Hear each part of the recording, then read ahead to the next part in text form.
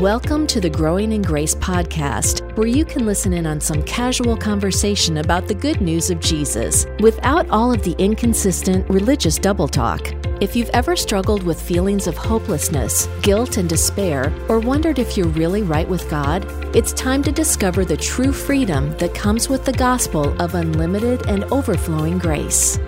We got the Growing in Grace podcast happening right here. I believe that's probably why you're here. You clicked on it, you tapped on it, or whatever you did to start listening.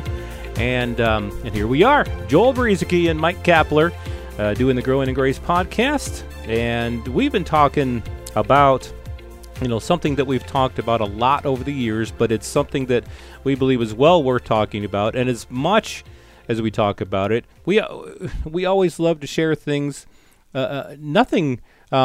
We're not trying to just come up with things. That's the thing. We're not trying to come up with things to talk about.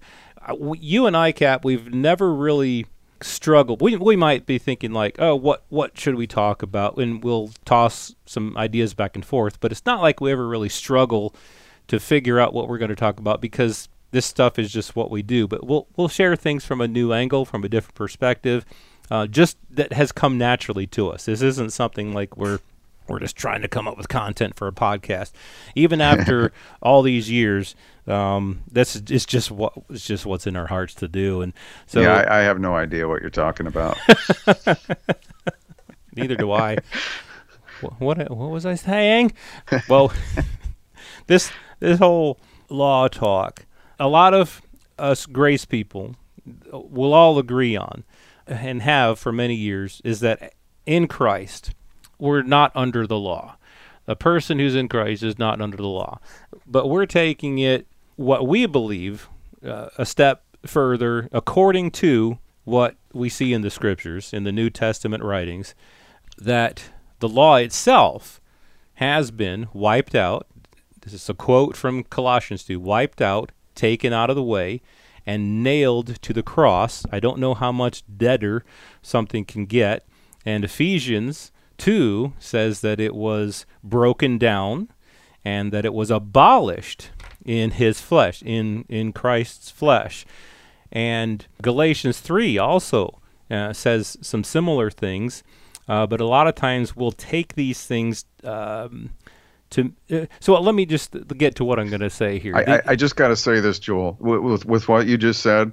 I never see anywhere with some of what you just referred to, I never see anywhere on one of Paul's follow-ups that the law was resurrected.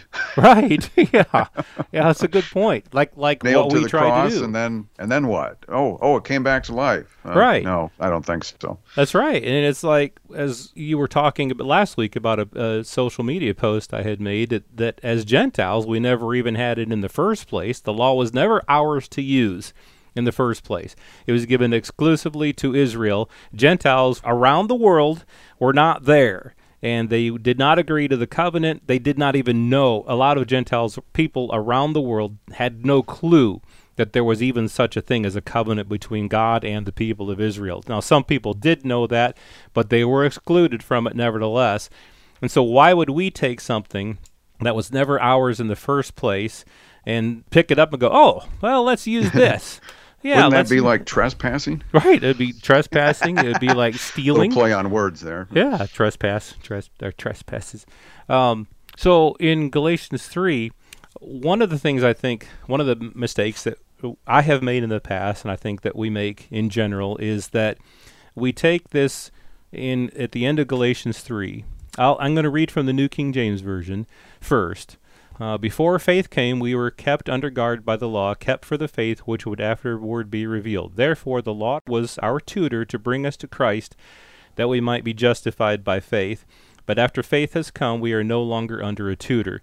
I think two mistakes there. We see that word tutor, and we think that it's a teacher, and that's not what Paul meant by the word tutor. We think it's a teacher that is teaching us in general to know that we were sinful and that we needed to come to faith. So the other mistake there is that we look at this as personal faith, that Paul was talking about before personal faith came. We were kept under guard by the law, The law, therefore, the law was our tutor to bring us to Christ, that we might be justified by faith. And so the law showed us that we were sinners and that we needed faith. Now, it's true. I'm not saying that a person does not need to have faith. Justification is by grace through faith in Christ, and it's those who believe, those who call upon the name of the Lord will be saved. Whoever believes in their heart, so we're not saying universalism, inclusionism, nothing like that.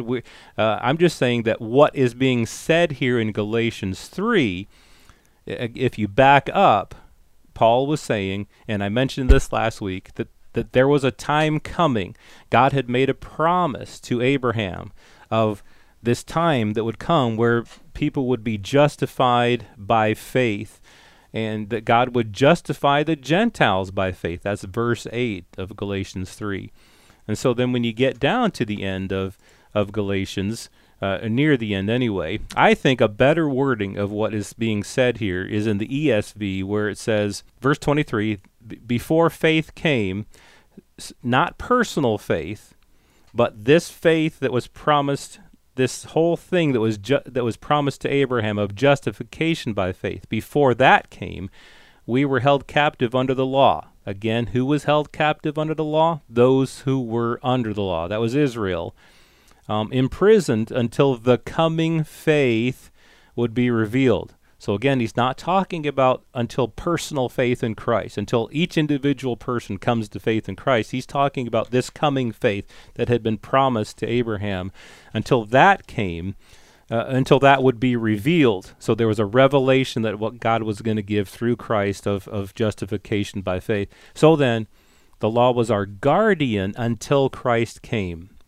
Not a tutor that teaches us our sin and our need for faith, our need for salvation, but the law was our guardian. It kept Israel guarded, as the previous sentence says, imprisoned until the coming faith would be revealed. It was Israel's guardian until Christ came, in order that we might be justified by faith. So this whole thing was, there was a promise of justification by faith. Israel was kept guard under the law until that time, and then when Christ came, the seed came that you mentioned last week, Cap. Until the seed came, that's verse 19.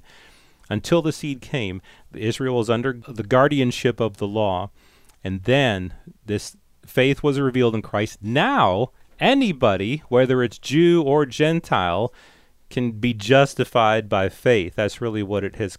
What's really what it means. Now that faith has come, again, not personal faith, but this faith that was promised to Abraham and now has been revealed in Christ, we are no longer under a guardian. So Israel's guardianship, or the law's guardianship of Israel, is done. It's done away with. For in Christ Jesus, you are all sons of God through faith.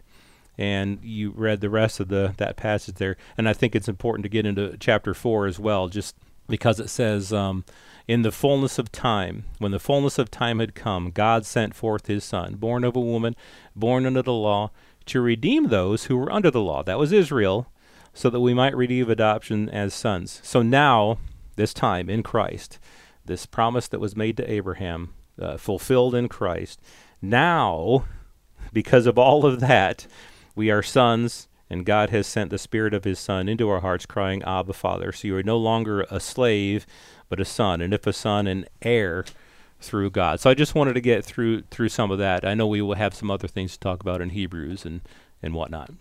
Yeah, that's good stuff. And it's so easy to play leapfrog from one Bible verse to the next, even if you're just following verse after verse after verse, not even talking about skipping around to different books of the Bible. But it's so easy to do that. And then for some reason, I don't know why it is, but because, these verses and chapters and so many other things were added by publishers in here.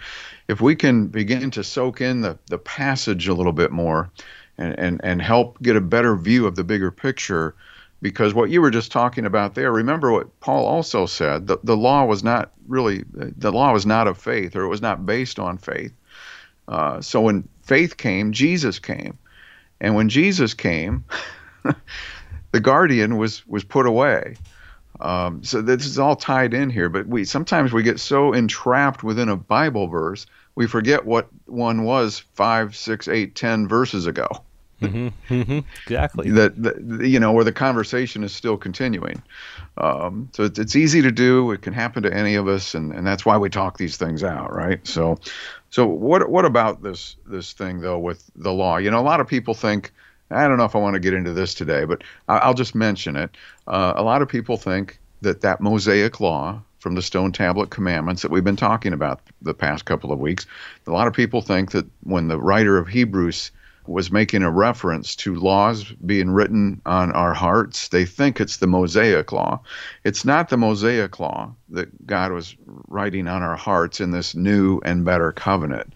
And I want to get into something else here, though, because I mentioned it last week.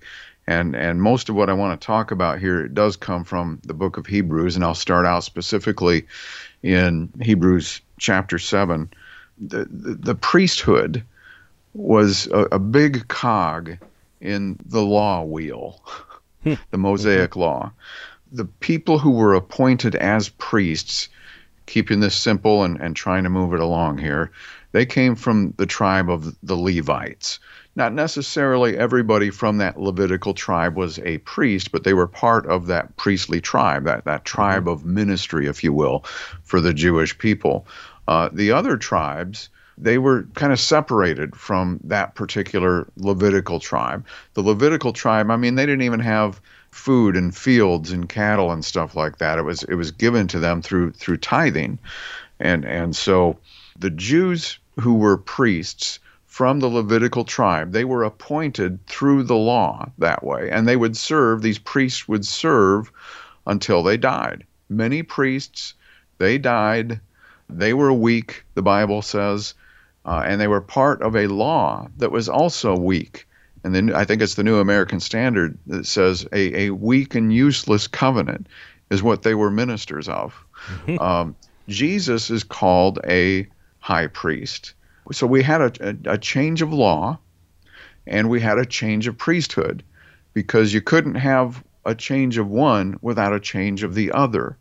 The Bible says in Hebrews chapter 7, and this kind of jumped out at me recently, Joel, that the Jewish people received the law. Get this now. They received the law through the priesthood. Okay? So a lot of people today will have some sort of an understanding in New Covenant Christianity and a lot of churches and things like that. They'll have this assumption or this understanding that the priesthood has been done away with and was replaced with a new and better priesthood, which would be our new high priest, Jesus Christ. Here's the kicker, though. Jesus didn't come from the tribe of the Levites. He came from a different tribe, Judah. And the writer in Hebrews chapter 7 explains that the law said nothing about priests coming from the tribe of Judah. And so my point here is that if there is any function still left with that old law, if there is anything, any place for it whatsoever, in other words, if it hasn't been abolished, if it hasn't lost its place completely, if it hasn't come to an end, if it's not obsolete, if it's still meant to have a function, then Jesus is not an acceptable high priest according to that law. And this is interesting stuff here, and this is why we talk so much about it, is because we're trying to move people from a mentality, a mindset of works and commandments and an effort to gain righteousness from God and move into faith and grace, which is a completely, not only the other side of the coin, but a completely different coin altogether. Right. That's the difference between the old and the new covenants, that one was based upon law, which was not of faith, and one is based upon faith in Jesus Christ and in his finished work. One's based upon our work, or the work of the people, the Jewish people, and one's based upon the work of Jesus Christ. One, the old covenant, was for the Jews exclusively, and the new one, the new covenant, is for all people. Christ died for all. And there are so many different things that Hebrews brings out about this. Just real quickly on that word change, for the priesthood being changed of necessity, there is also change of the law. That word changed, doesn't just mean, there were some things changed in the law. There were just a few things that were changed. But the word actually is used 2 other times in the book of Hebrews, and it's translated as removal. And that's actually what the Strong's definition calls it. It can mean change, but it also means removal.